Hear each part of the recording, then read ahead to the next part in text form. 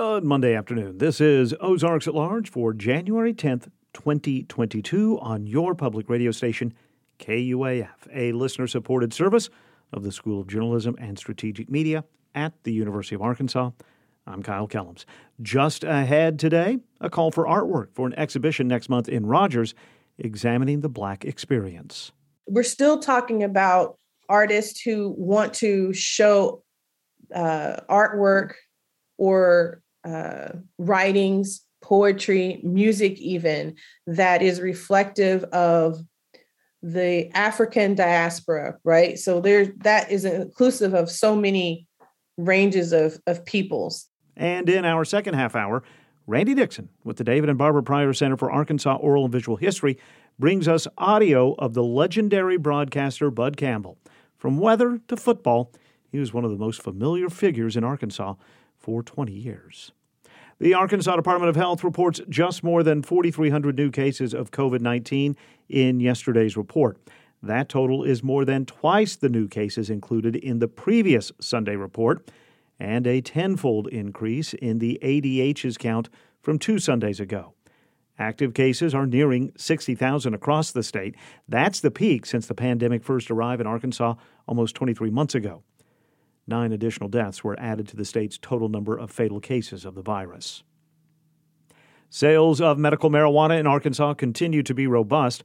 The Arkansas Department of Finance and Administration reports the state collected $34.5 million in tax revenue from medicinal marijuana sales last year. Arkansas spent nearly $265 million on medical marijuana last year. Total sales since May 2019 now exceed $500 million. Governor Asa Hutchinson tells Talk Business and Politics his state budget includes more funding for law enforcement, more funding for developmentally disabled, as well as putting more money in financial reserves. The governor is scheduled to deliver his proposed balanced budget to the Arkansas legislature tomorrow. Governor Hutchinson also told Talk Business and Politics he's not seeking additional tax cuts. Meanwhile, Governor Hutchinson is making the case nationally for what he describes as traditional Republican strength. On CNN's State of the Union yesterday, the governor said the Republican Party might be in a strong position in this year's elections, but could suffer in future races by downplaying last year's insurrection at the United States Capitol in Washington, D.C. We're going to win, I feel comfortable, the GOP in the short term. We're going to have a good 2022. I'm excited about the elections. But at the same time, if we want to be a party of strength over the long term, then we've got to not diminish and minimize the consequences of January 6th. Governor Hutchinson, who is term limited from running for governor for a third term, has said he intends to remain involved in politics at the national level, but he has not specified whether that includes a potential bid for the presidency. The United Way of Northwest Arkansas Board is now led by Helena L. Gadsden. She was elected chair for a term that begins this month. Past Chair Joe Lloyd continues to serve on the board. Gaddison has been on the United Way of Northwest Arkansas Board since 2019. The Arkansas Razorback women's basketball team is no longer winless in Southeastern Conference play. Yesterday, the Razorbacks defeated Missouri 83-73 to improve to 1-2 in conference play and 11-5 overall. The Razorback men, however, are still looking for their first SEC win this season after dropping to 0-3 Saturday with a loss at Texas A&M, or to Texas A&M. That game was in Bud Walton Arena. And don't look for clouds overhead for the next 36 hours at least. Sunshine today with highs from the upper 40s to lower 50s. Clear conditions tonight with lows around 29 throughout the region. Sunny again tomorrow, highs from 50 to 57.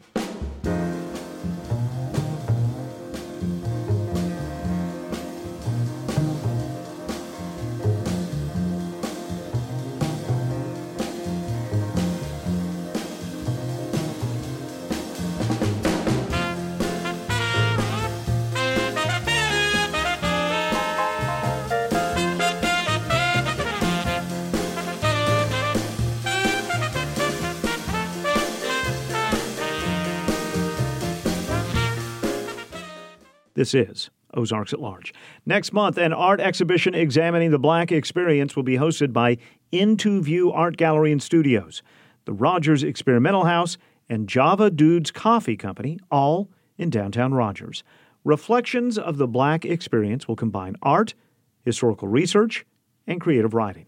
The exhibition will be curated by Kenya Christian, artist and owner of Into View Gallery. Last week, we reached her by phone and asked her about how local and regional artists can submit their work for the exhibition. And we also asked about the inspiration for the exhibition. She says the idea began when she read the 1619 Project from the New York Times. A friend, Gwen Kelly, who has since moved away from the area, wanted a way to further bring the 1619 Project to the region. It's an examination of the history of the practice of enslaving people in the United States. Kenya Christian says, I thought, well, art would be a great way to do that. And so I set about picking out what I found the most impactful to me personally from that project, and then curating art from local artists to that matched what was impactful to me personally, right? So it wasn't me trying to change people's minds. It was really a way to introduce the history and the substance of that project to people in a way that I thought would be easily digestible. And that's through local artists, people that they would know personally, telling the story. And so as a curator, that's what I was looking for, really, was what was impactful to me and how I was presenting that project. Now, going forward this year, because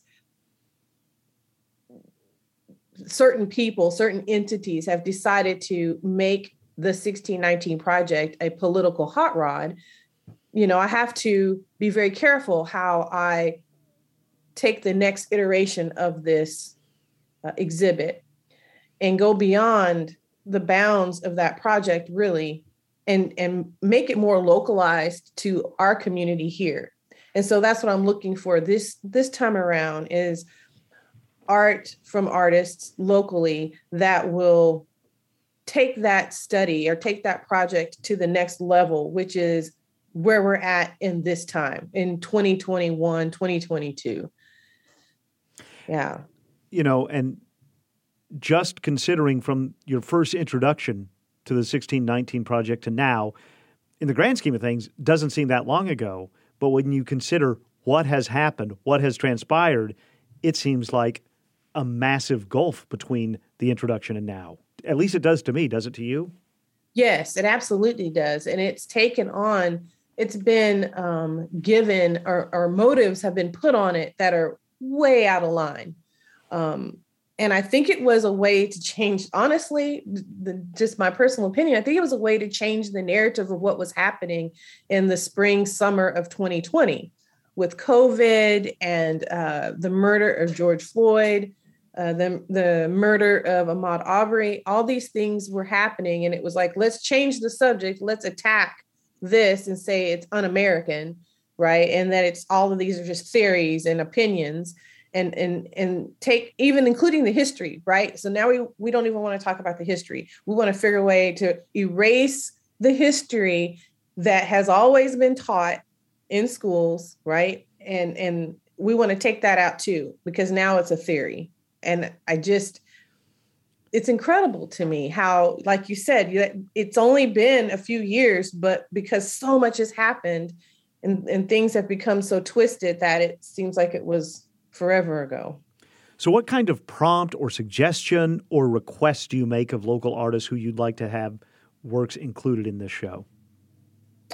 Right. So I still using basically the same prompt, right? So we're still talking about artists who want to show artwork or writings, poetry, music even, that is reflective of the African diaspora, right? So that is inclusive of so many ranges of peoples that have been were brought here to these shores, or migrated here, or have ancestry that is all shades of brown and in between.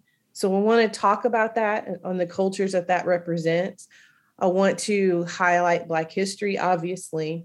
If we can localize it, that's even better. what is Black history as it relates to the state of Arkansas and in our area. Black culture, music, theater, sports, industry, innovation, cuisine, yes, all of that. Want to highlight that, and I want artists of all ages, of all races, to be able to show appreciation and reflection of that in their artwork, right? Because as I talked to several classes of students here in Northwest Arkansas about this exhibit over the course of the last 2 years. And the one thing I always left the students with is that they are all part of the Black experience as well. I mean, Black history is American history. And so they are part of that. If they experienced any part of or love any part of Black culture, who watch Black athletes, who didn't see what happened to George Floyd, right? So they experience all of this. And so how do they see it? What's their take on it? I want to hear their narrative, and then we can have conversations about it. And I think it's more important if it's not just Black artists or artists of color who are presenting their art. It's, let's get everybody involved and talk about these things. You mentioned that there has been a politicizing of the 1619 Project, and we have to, I think you use the word careful. I mean, does that exist somewhere in the back of your mind? Just that, this is a subject that some people, many of us have different approaches to it or introductions. There could be controversy involved. Right. So, yes, I have to be. Yes. So in talking about this particular exhibit and opening it up to reference historical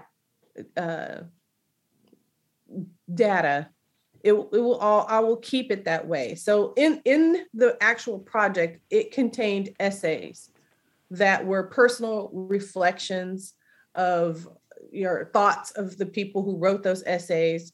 So it was their commentary based on the history, right? And so because of the nature of people's opinions of that, we'll just have to leave that out, right? And keep it to the facts. And facts and history, what's been recorded, what's always been taught in schools, it can't be denied. And there are other things like, for instance, I'll tell you, I included lots of images from the Library of Congress. So who of us can argue what's there, supplied to us from the Library of Congress? I was very careful to use that source judiciously, and also to make sure everything is cited correctly, and really try to pull it in and show what happened here in the state of Arkansas in particular. So we can't deny those things because they happened. And there's value in talking about those things, right? So that we don't continue to commit the same atrocities, just packaged in a different way or said a different way. And I feel like that's why it's so important to talk about this, because we can see some of those things unfolding right before our very eyes. The things that led up to the things that we fought so hard, or that people fought so hard to get rid of, are still going on today. And so how can we fix that? We've got to talk about it. Kenya Christian is curating the upcoming exhibit, Reflections of the Black Experience. Artists may submit images of their works at artonthebricks.com. Art will be shown in February at Into View Gallery, the Rogers Experimental House, and Java Dudes Coffee Company, all in downtown Rogers. Art should be submitted ideally by the end of this week. Drop-off dates for the selected works are January 22nd and 23rd at the Rogers Experimental House. An opening reception will be hosted by Into View Art Gallery on February 4th, featuring an exclusive wine tasting from Black-owned wineries across the country. After the works have been selected, we'll bring you a preview on an upcoming edition of Ozarks at Large. Ozarks at Large is underwritten, in part, by the Walton Family Charitable Support Foundation. KUAF is supported by Arcom Plus, offering printing, binding, graphic design, and more. Open 9 a.m. to 5 p.m. Monday through Friday. Orders can be submitted via email, telephone, or walk-in service is available. printingnwa.com or 444-7711 for additional information. This is Ozarks at Large. It's been almost 50 years since the Buffalo River officially became the Buffalo National River. You might imagine a grand celebration of the anniversary is planned, and you're correct. Ozarks at Large's Jacqueline Froelich reports on the observations of a half-century of being the first national river. On March 1st, 1972, a major section of the Buffalo River, which flows through Newton, Searcy, Marion, and Baxter counties, was declared our nation's first national river. Today, the popular national park is enjoyed by well over 1 million people annually who travel to the watershed to hike, cycle, horseback ride, and especially to float. Casey Brandstetter, Public Information Officer for the Buffalo National River, says it's served as a recreational proving ground, welcoming visitors from around the world that come to see the natural and cultural resources that are protected here and able to have an impact on the way in which these natural and cultural resources are protected for this generation to view and for our future generations to view and enjoy. Planning for the 50th anniversary has been underway at Harrison Park Service headquarters for well over a year. From the beginning, we knew that this coordinated celebration would be something that we would want to bring in all of our local community partners to help us make sure that anything we were putting together would be sharing the perspectives of everyone who cared about our national park unit. Buffalo National River Partners, Buffalo River Historic Jail and Museum, Arkansas Master Naturalists, and Lucky Star Farm are also pitching in, she says. Cultural diversity is reflected in the park's scheduled year-long celebration, starting with the History Weekend, February 26th, when StoryCorps will be in Harrison to collect oral histories from both locals and visitors. From the human history, we are collecting oral histories, stories from folks who have lived here for generations, stories from folks who just visited for one weekend, and that magical weekend had an impact on their life. We want to make sure that all those oral histories are kept safe and protected. We're gathering those on a specific day in our History Weekend. Public talks will take place at Buffalo Point on the geologic history of the watershed, and a presentation on tribal history and current tribal partnerships is planned at St. Joe High School auditorium. On March 1st, a science symposium will be held at North Arkansas College, including an opening ceremony for the year-long anniversary and a celebration with birthday cake. Come summer, an Art in the Park event is scheduled the second week of June. So we have a whole weekend in our 50th anniversary celebration dedicated to how art is inspired by this public land and how artists are continuing to find that inspiration. From a student film fest that will be occurring at the Kinda Drive-In to a music festival that will be happening in the center of the park around Tyler Bend, to a dance troupe, Mexican-American dance troupe coming through. Referring to Chanelos, Morelenses, Unidos, and Arkansas, Mexican-American dance group from Springdale who will perform at Steel Creek and speak about the inspiration they gather from nature in visiting the Buffalo River. And next autumn, in October, the Park Service is hosting an RX weekend. That you can come for your personal health, that you can come to help maintain the health of the earth, the health of the natural environment around you. We have a prescription of healthiness in our public lands. And that Park RX weekend is an opportunity to partake in it, to get out and be healthy yourself, to go for a hike. We have a really fun challenge this year. It's called the 50-miler challenge. If you can get 50 miles of physical activity, biking, hiking, paddling in our national park unit during our 50th anniversary, we've got these awesome patches you can earn whenever you go out there and do that. Our Park RX weekend in October is a great time to end your 50-miler journey throughout the year. Also on the schedule are a photo geocaching scavenger hunt, yoga instructors at Steel Creek and Buffalo Point, a moon party at Tyler Bend Pavilion with telescopes to enjoy the night sky, and on Sunday, a naturalization ceremony will be held at the Ozarks Campground Pavilion, welcoming 15 new U.S. citizens. A complete schedule of events is posted on the Park Service's website and Facebook site, where you can see the winning logo from Buffalo National River Partners' 50th anniversary contest, created by Anna Laura Salinas of Rogers, Arkansas. For Ozarks at Large, I'm Jacqueline Froelich. A new mural painted on the Razorback Greenway, the path through Compton Gardens and Arboretum in Bentonville, celebrates both the Buffalo National River's 50th anniversary as well as the river's key conservationist, Dr. Neil Compton. He is hugely responsible for saving the river in 1972 from being dammed into a hydroelectric reservoir. Brandon Boulay, an artist from Northwest Arkansas, is working on the mural entitled Buffalo River Float. He'll be working on it through March. Compton Gardens is the former family home and property of Dr. Neil Compton. Visitors can learn more about his history in the Dr. Compton Exhibit Room, which is free and open to the public Monday through Friday.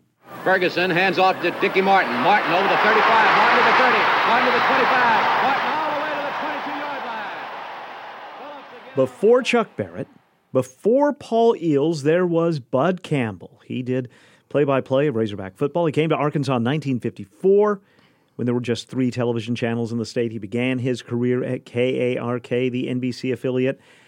Here to help me talk about Bud Campbell for our first Pryor Center Profile of 2022 is Randy Dixon with the Pryor Center. How are you, sir? I'm great. How are you? Very good. Very good. Thanks for doing this for another calendar year. Oh, I'm going to love it. Looking forward to it. Just to remind people, we take archives that are being digitally transferred at the David and Barbara Center for Arkansas Oral and Visual History, and we share them with you. Yes, and this week we're going to profile. He actually predated me at KATV, but was probably the best-known person, at least most beloved person in the state at the time, even more than governors and anyone else. You know, this was pre-internet, right? Pre-cable. So like you said, there were 3 television stations. It was even before Arkansas PBS. So, the person you watched on TV was like a family member, and he was the biggest of the large. Well, and he also had a bigger following than just Central Arkansas and the people, because, in North Arkansas, for many of us, we couldn't get Little Rock stations. We got Springfield or Tulsa, but we heard Bud Campbell every week doing play-by-play of football because there weren't many Razorback games that were on television. Maybe one, maybe 2 a year. So you developed this relationship with him through the radio. Right. And then he became even bigger when ABC Sports started using him on regional broadcasts. So he had a reach even beyond Arkansas, but he was huge. All right, so he came here in the mid-'50s. Do we have any material from Well, believe it or not, we actually have some material from KARK when he was there in 1959 doing a noon show with a lady by the name of Betty Fowler. And this is an interesting program. They're talking about the upcoming event that Hawaii will become the 50th state. But we're in Hawaii. I was asleep and I was dreaming, and I dreamed about beautiful girls dancing all around. You didn't dream it. It was so. But I scared them off with my conch shell. Today, folks, we are going on a trip to Hawaii, our soon-to-be 50th state, and I think it's a trip that all of you will thoroughly enjoy. We're going to talk about the food, the customs. We got some music. We have dancing. In fact, Style show too, Bud. A style show, a little bit of everything. That shows you how long ago Bud Campbell was a presence in Arkansas. 49 states. That's right. And you can see it on our website. He's in, Hawaiian shirt, and they have leis on, and Betty Fowler has a flower in her hair, and they're having a big luau, they're on the air. So he wasn't just a sports guy. No. He actually, that was his big love. But, back in those days, you pretty much had to do everything. You could be entertainer, you would do weather. Well, here he is doing the weather on KARK. We want to take a quick look at our weather, and then we'll examine the market report. That front is starting to ease on in toward the state of Arkansas, which means that our temperatures will get a little bit cooler, and there does seem to be at least a slight chance of some rain, which is pretty well needed. There was a tornado this morning up in central Wisconsin. No loss of life, but heavy property damage. In the earliest days of television, you didn't have a meteorologist ever doing weather. You had an entertainer. Right. Who would rip the forecast from the National Weather Service and then just... That's right. And you had, the forecast maps weren't, animated graphics. They were chalkboards. Yes. All right, so he was at KARK for a while. Yes. I mean, not just for a few years. He was there for 12 Wow. years. Yeah, and then KATV stole him away in 1966 with the promise that he would be sports director. And along with that, he would be the voice of the Razorbacks. And, of course, got to know then head coach Frank Broyles, and they got to be really good friends. But he would talk to him probably on a daily basis, but at least interview him every week and did his coach's show. But, here's an example of just one of the hundreds of interviews he did with the coach in 1970. Now, the red-white game this Saturday in Little Rock and the one in Fayetteville, those two things probably I know will go a long way toward determining your thinking in the fall, won't they?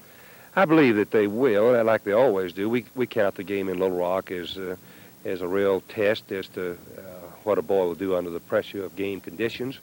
And I hope that we'll have a big crowd there that always makes it more like the opening ball game. You see, Bud, we've had to take a little different approach because of starting so early. We'll have less days to practice next year than we've had in previous years. It's Frank Broyles talking to the legendary Bud Campbell. Bud Campbell, the subject of this week's Pryor Center Profile. Yes, and he also interviewed probably every current and past hog player between 1966 and 1974.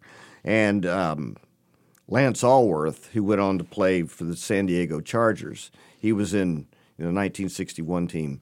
He was in town, and here's an interview that Bud did with Lance. In 1961, last year, we beat TCU here 28-3.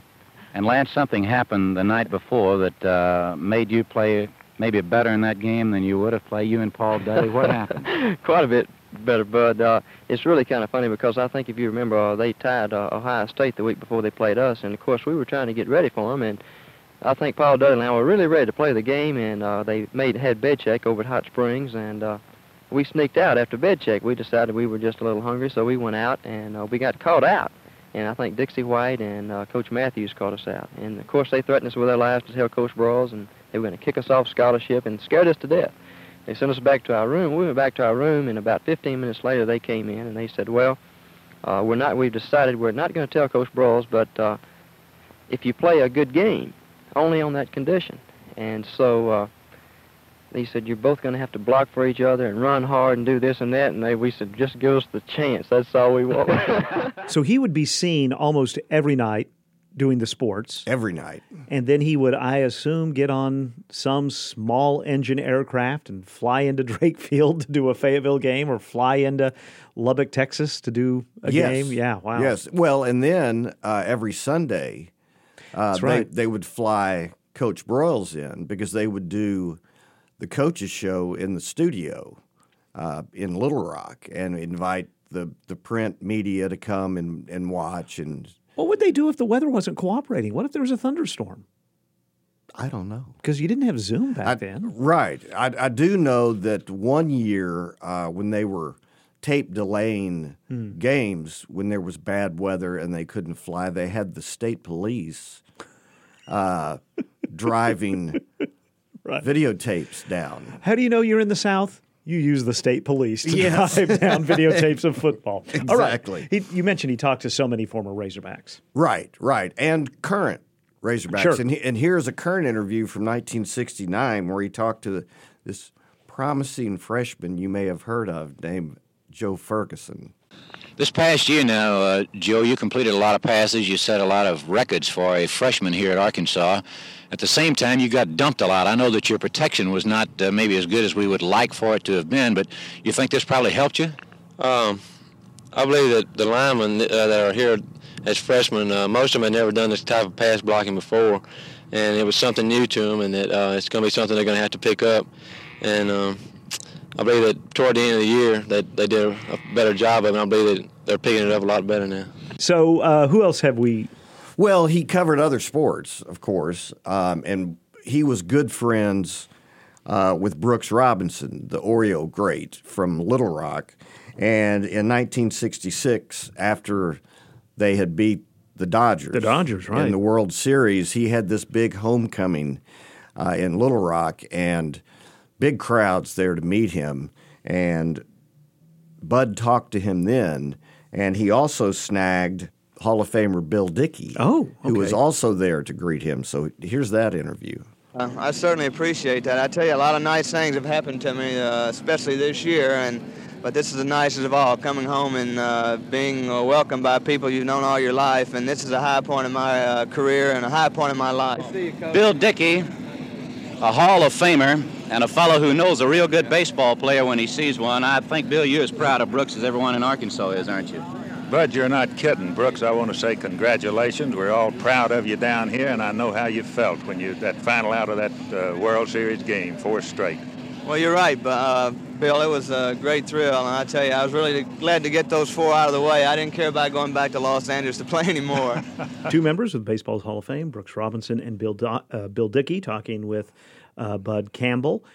And as long as we're talking baseball, you sent over a cut with a baseball owner. Yes, and this was great. It was August Bush, the elder August Bush, and you'd know him from Budweiser beer, sure, and then St. Louis Cardinals. But he talked to him in 1966.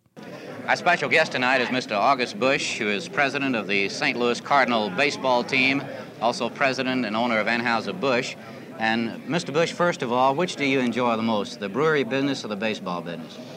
Well, now, Bud, that's a pretty tough question. I have to admit to you that one of my great loves, and one that I've grown up with longer than I have with baseball, happens to be the beer business. But baseball comes an awful close second without any argument. I saw you the day that the Cardinals won the World Series a couple of years ago, and I don't believe I've ever seen a gentleman who reflected as much happiness as you did that particular day. That has to be one of the great thrills for you, doesn't it? Well, Bud, I have to admit that it was one of the greatest thrills I ever had in my livelong life.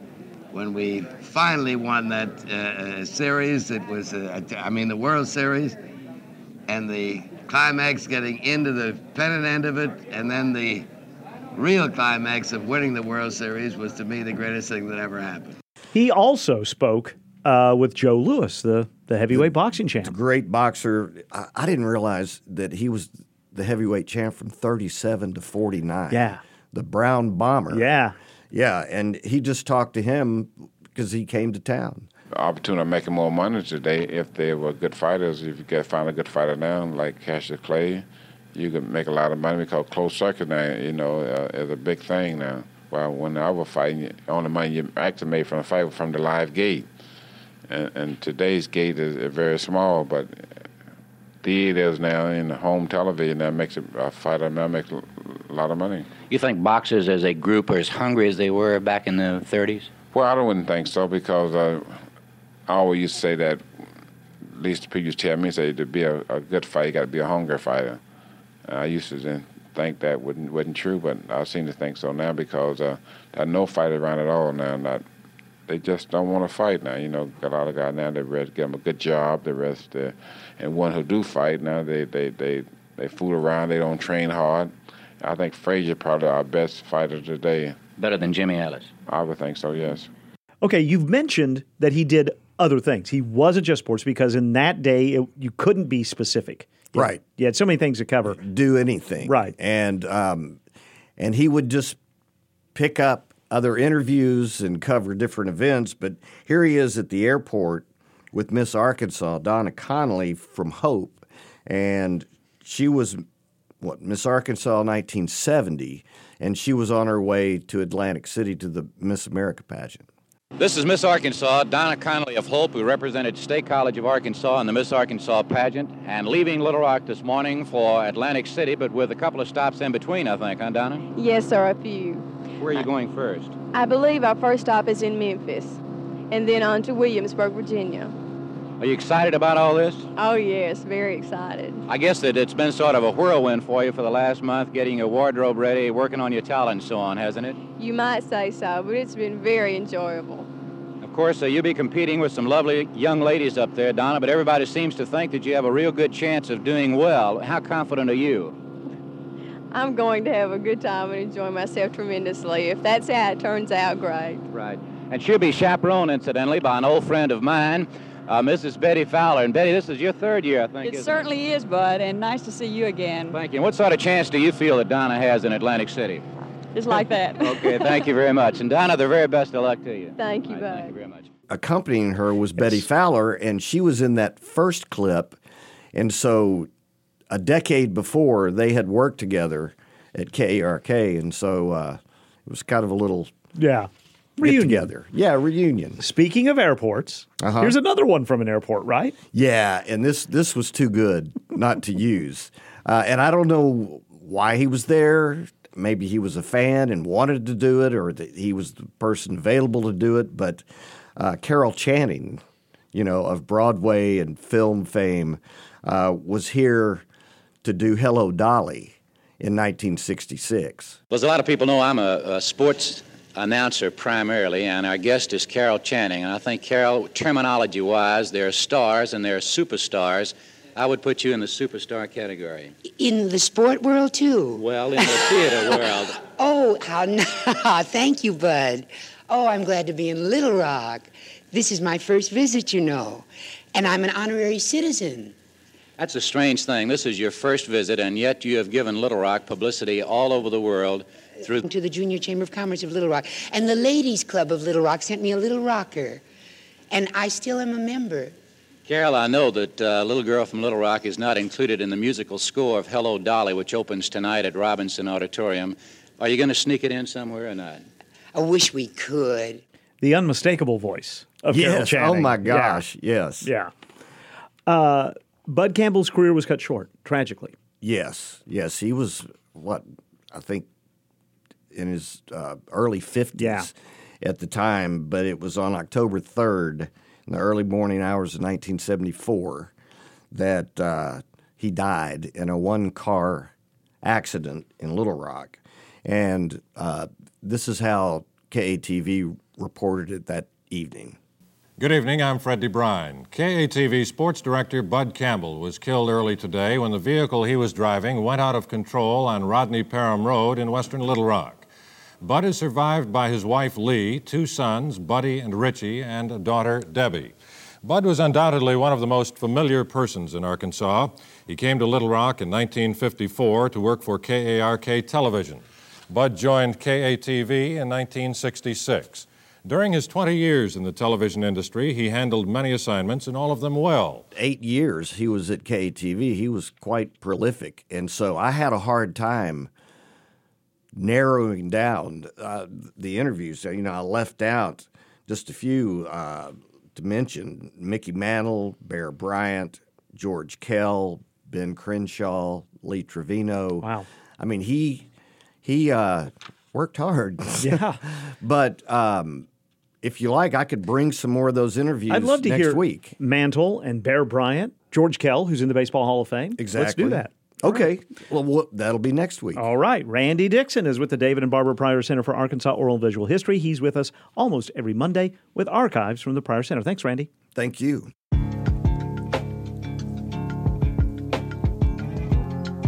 As COVID cases surge, many Americans are tuning out the pandemic. Public health messages are running into indifference and disengagement. They might be done with the pandemic. The pandemic's not done with them. I'm Mary Louise Kelly. The challenges of addressing public health in a time of pandemic fatigue. This afternoon on All Things Considered from NPR News. All Things Considered today from 3 to 6 on KUAF 91.3, and you can listen by asking your smart speaker to please play KUAF. One of the great contemporary blues guitarists and singers of our time headed our way later this year. Tab Benoit, a native of Houma, Louisiana, will be at Temple Live in Fort Smith in March. Thursday, March 10th, to be exact. The venue announced this morning tickets will go on sale to the public Friday morning beginning at 10 a.m. More information can be found at templelive.com. Friday, by the way, also the first day of ticket sales for a Walmart amp show in Rogers this spring, which was announced Friday. It features country headliners Miranda Lambert and Little Big Town. Those tickets also go on sale Friday at 10 a.m. That show scheduled for Sunday night, May 8th. And a pair of Asgardians will be on stage at Arts Live Theater early next month. The production of Hammered, a Thor and Loki play, is from February 4th through the 13th. The plot? Well, the thunder god, Thor, is stressed about final exams, and his brother Loki, the Norse god of mischief, finds himself under a different kind of pressure. The play will be produced at the Arts Live Theater on Sang Avenue in Fayetteville. You can find out more at artslivetheater.com. A community network of volunteers measuring precipitation to benefit meteorologists, hydrologists, engineers, builders, and farmers. It's Scratching the Surface on KUAF. I'm Pete Hartman. It's called CoCoRaHS and stands for the Collaborative Rain, Hail, and Snow Network. This group was born in 1998 in hopes of doing a better job of mapping and reporting intense storms. Chris Bunano works with the National Weather Service in North Little Rock and is the state's co-coordinator of the CoCoRaHS project. July of 1997, there was a flooding incident in Fort Collins, Colorado, and the precipitation fell as such, where it was a fine gradient between very heavy rain, over a foot of rain, and almost no rain. The folks out there decided, hey, let's maybe try to get a volunteer network started of obtaining precipitation reports, and over time it spread in all 50 states as well as several other countries. Chris says the need for as much data as possible on these rainfall discrepancies is evident with some of the heavy rainfall and flooding in recent months. We've seen several cases this year in the Mid-South and the southeast portions of the country where we had flooding events like that. They happen to be even more dangerous because these particular events happen to occur at night where flooding can provide additional hazards. Bunano says a wide area of reporting is needed to get a good idea of areas that would be susceptible to flash flooding episodes. That can help us determine what areas are particularly vulnerable to flash flooding. On a daily basis, we'll be collecting rainfall, snow, and perhaps hail data if that could be obtained using a common rain gauge and entering that data. Different communities can use this data, not only meteorologists, they might be agricultural community participants, the hydrologists, recreational community folks. Anyone can use this data. It's all freely available to use for whatever need you might have. Chris Bunano with the National Weather Service in North Little Rock. You can learn more about the CoCoRaHS project at the website CoCoRaHS.com. I'm Pete Hartman. Scratching the Surface is a production of KUAF Public Radio in Fayetteville, a service of the University of Arkansas. You can listen to past episodes at our website, KUAF.com. This is Ozarks at Large. Late last year, Arkansas-based Heifer International became the newest Savory Global Network Hub with the Savory Institute. The accreditation allows Heifer's Ranch in Perryville, Arkansas, to serve as a training site for holistic management and regenerative agriculture. Ozarks at Large's Daniel Caruth spoke with Heifer Ranch manager Donna Kilpatrick about what the new partnership means for Arkansas farmers and the fight against climate change.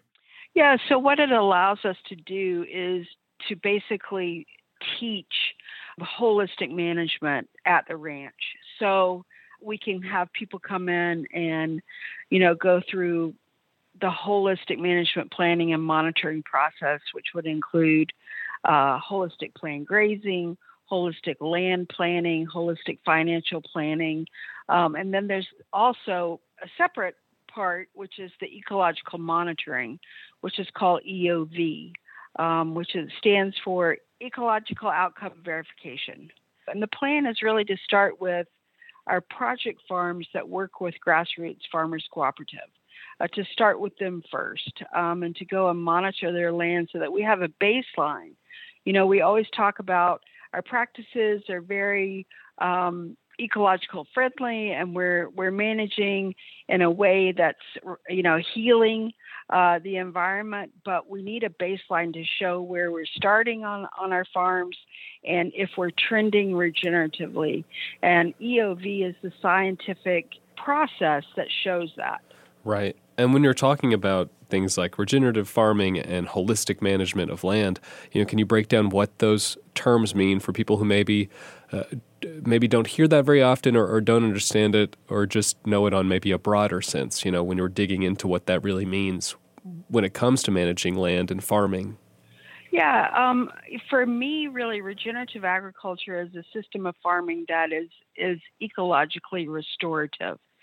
So all of the inputs that we do on the land, that they're always thinking about the greater context of the land that we're managing, and if it's going to basically shepherd lots of different components within the ecosystem to be better, to function better. Yeah. And then, you said that this project will allow you to have trainings and to teach some of your project managers and farmers, who's eligible for those trainings and what's going to be offered to them. Yeah, so I wish we could get past COVID so that we can start really opening up the ranch, and that is happening slowly. We haven't offered any of the holistic management courses online yet. I don't know if we will do that. I know that we're going to do that in person.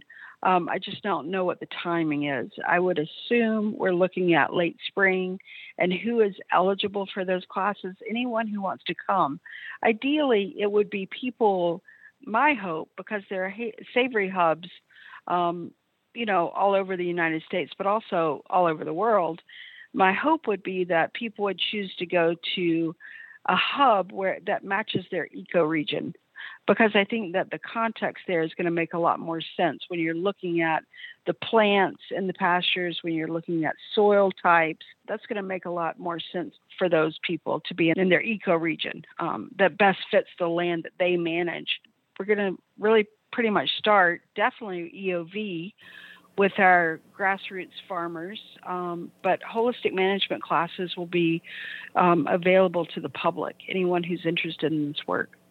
And then just, talking about how this is addressing climate change, can you break down sort of some things that people maybe don't know or understand about how farming contributes to climate change and ways that farming can be more sustainable and maybe combat climate change, and how this project or partnership is addressing those issues?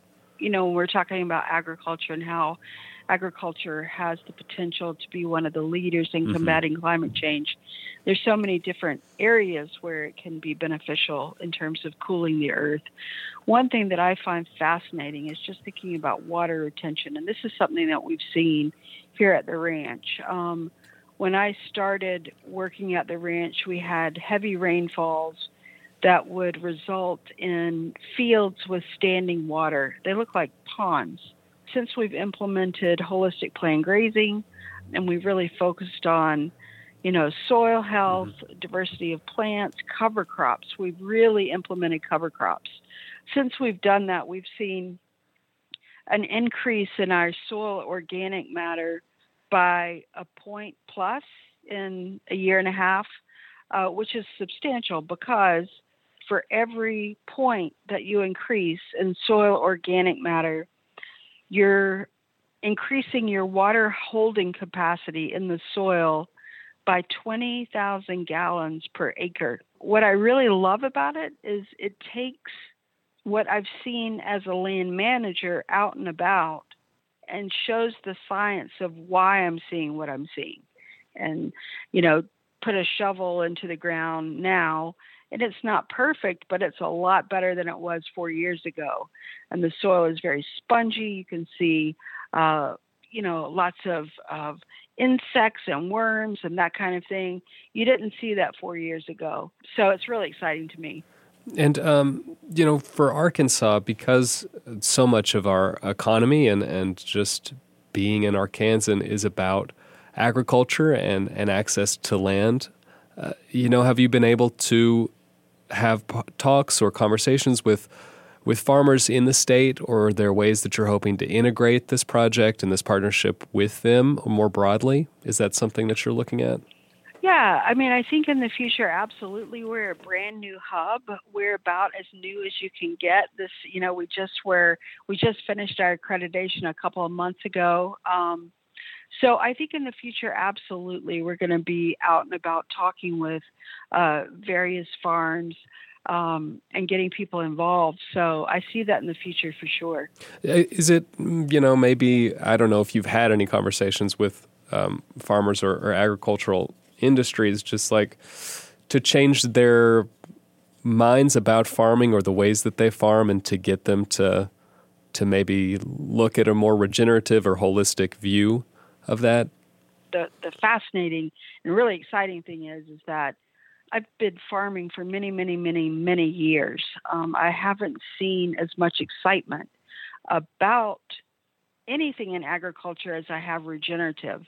And hopefully that is because of the fact that it is, it has the potential to cool the earth. But there's a lot of people that are finally very much on board with acting quickly. And there's a lot of interest in regenerative agriculture. And then, finally, just what do you hope that this partnership becomes in the next, 5, 10, 15 years? What's your vision for this partnership?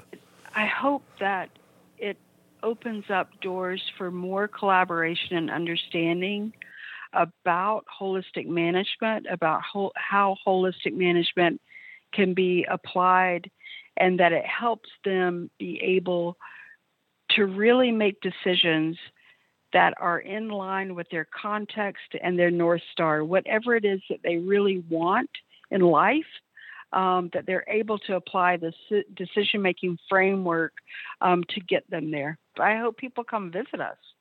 Definitely go to our YouTube channel and keep your eyes out for workshops and opportunities in the future. Also, if there are any farmers out there in the area that are interested in having our team of EOV accredited monitors come out to do some baseline testing on your farm, we would love to do that for you. All right. Well, thank you very much for talking with me, Donna. I appreciate it. Yeah, thanks so much for having me. That was Donna Kilpatrick, ranch manager and land steward for Heifer International, speaking with Ozarks at Large's Daniel Carruth. Daniel Carruth's stories for Ozarks at Large are produced inside the Karen Taha News Studio at the Carver Center for Public Radio. By the way, you can hear Daniel Carruth deliver the latest news from across our region every weekday morning at 5:30 and 7:30 inside Morning Edition on KUAF. And every weekday morning at 6:30 and 8:30, Pete Hartman has the Community Spotlight, keeping tabs on what nonprofits throughout our region are doing. That's every weekday morning as well, during Morning Edition on KUAF. This is KUAF 91.3, Fayetteville, Fort Smith, Rogers, and Alma. Ozarks at Large is a production of KUAF. You can listen to KUAF anywhere, anytime, with the free KUAF app for iPhone and iPad. Timothy Dennis produced today's show. Contributors today included Jacqueline Froelich, Daniel Carruth, and Randy Dixon with the David and Barbara Pryor Center for Arkansas Oral and Visual History. You can learn more about the center. Just put Pryor Center into a search engine.